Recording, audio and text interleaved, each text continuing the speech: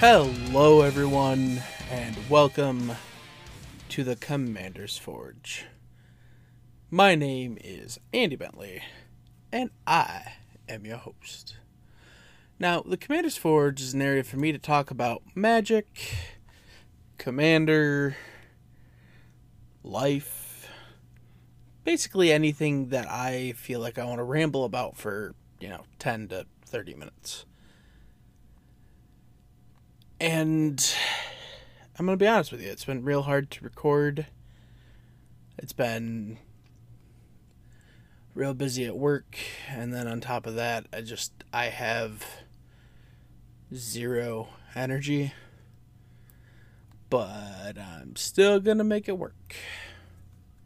That said,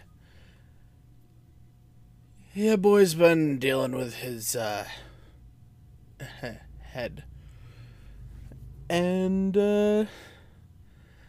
hasn't been in a great place in the last, 2 weeks, 3 weeks. I don't know what it is. Haven't really played all that much Magic since the beginning of June. It's just kind of... I'm not even sure what the word I'm looking for is. It's not piquing my interest at the moment. I don't know. Maybe I just need to dive into a new brew. But so far, nothing has really excited me. But I'm still standing. And I'm not giving up. Not yet. But yeah, enough about the sad boy hours. Let's see, Modern Horizons 2 is a thing. A very expensive thing. And that's about all I have to say about that. There's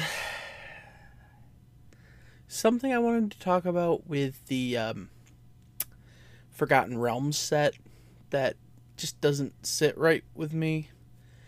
And that's the introduction of rolling a d20. Let me kind of iterate what I mean by that. When you get a pre-release kit, it comes with a spin down counter that goes from 20 to 1. That is not a d20. That is a spin down counter. The difference is a d20 is random. It doesn't have them going in order from 20 to 1. And I don't think everybody's going to realize that, and they're just going to be rolling spin down counters, especially in the pre-release packs, unless the pre-release packs come with a spin down counter and a d20. But honestly, I don't see Wizards doing that. That said, if they did, that'd be pretty great. And don't get me wrong, I like some of the spells that have effects from rolling a d20. I just don't like the idea of rolling a d20. I think they would have been better off just rolling a d6. Have the 1 be the first one, the 6 be the last one, and the middle one be, 2 through 5. Because, let's face it, everybody knows what a d6 is. Everybody most likely has access to a d6. That's about all I have for this section of the podcast. After our quick message, we'll dive into a few of the Forgotten Realm cards that I'm actually slightly excited about. Yeah, so I'll see ya in a minute.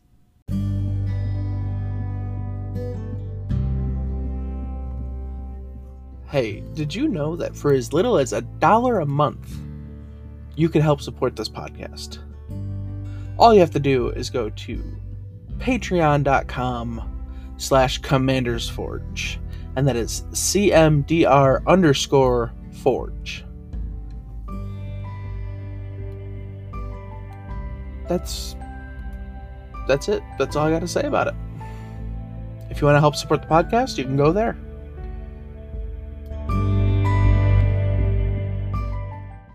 And welcome back. Now, as promised, we're going to take a look at some of the Forgotten Realm cards that I'm actually kind of excited about and looking to possibly put into decks.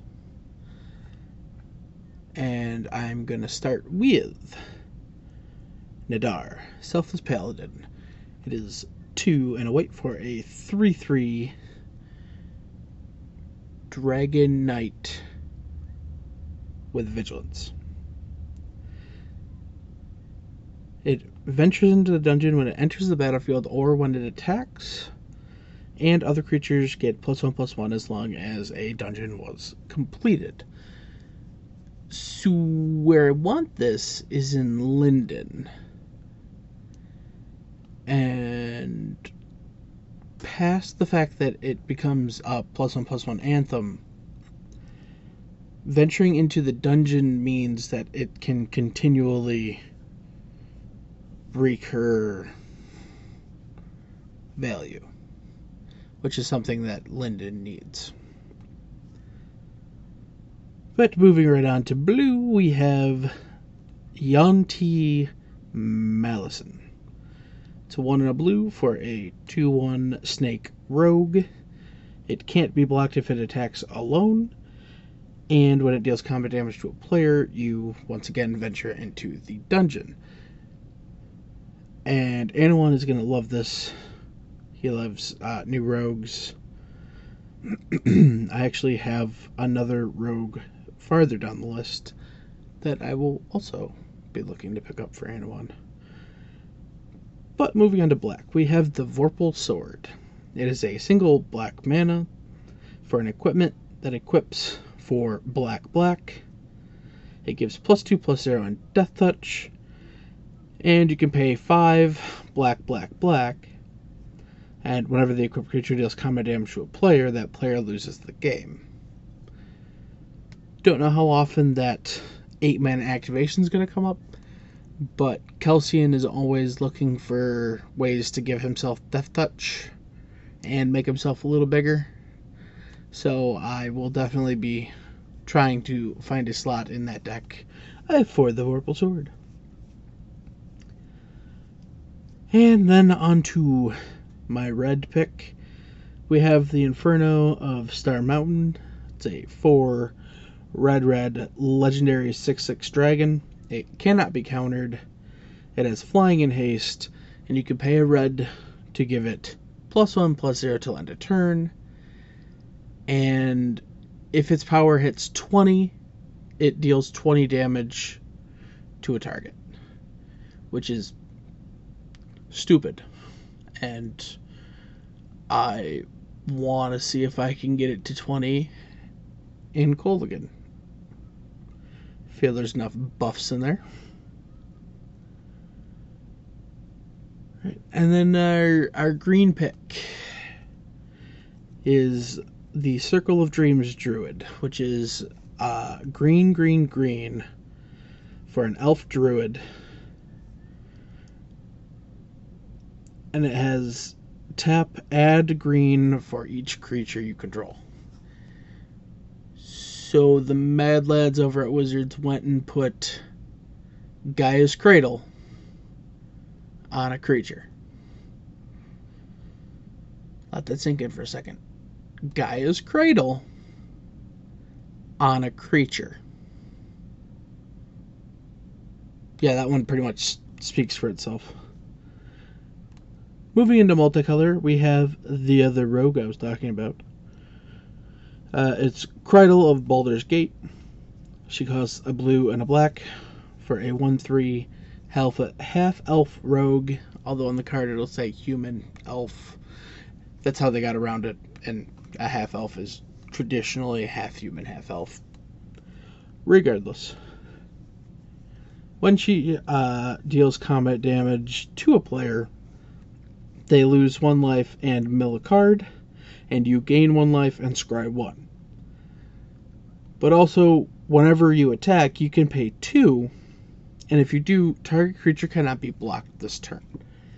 So again, in Anilon, and that's it. It's a rogue, does fun stuff. It fits in there. And the last card that I actually want to talk about is Dungeon Map. It's a 3-mana artifact that taps to add a colorless, or you can pay 3 and tap it to venture into the dungeon, but you can only activate this as a sorcery. I really hope eventually they expand the dungeon lists past the 3 that are available. But Venture into the Dungeon, I think, is my favorite mechanic so far from the set. And that's that's basically it. Once again, if you have enjoyed my ramblings, feel free to subscribe to the YouTube. Follow me on all my social medias. And yeah. Maybe if you're up for it, help me, pay off the tax man so I can, afford to get groceries again. Who knows? But that said, that is the end of this episode. And I will see you next time. That brings us to the end of the podcast.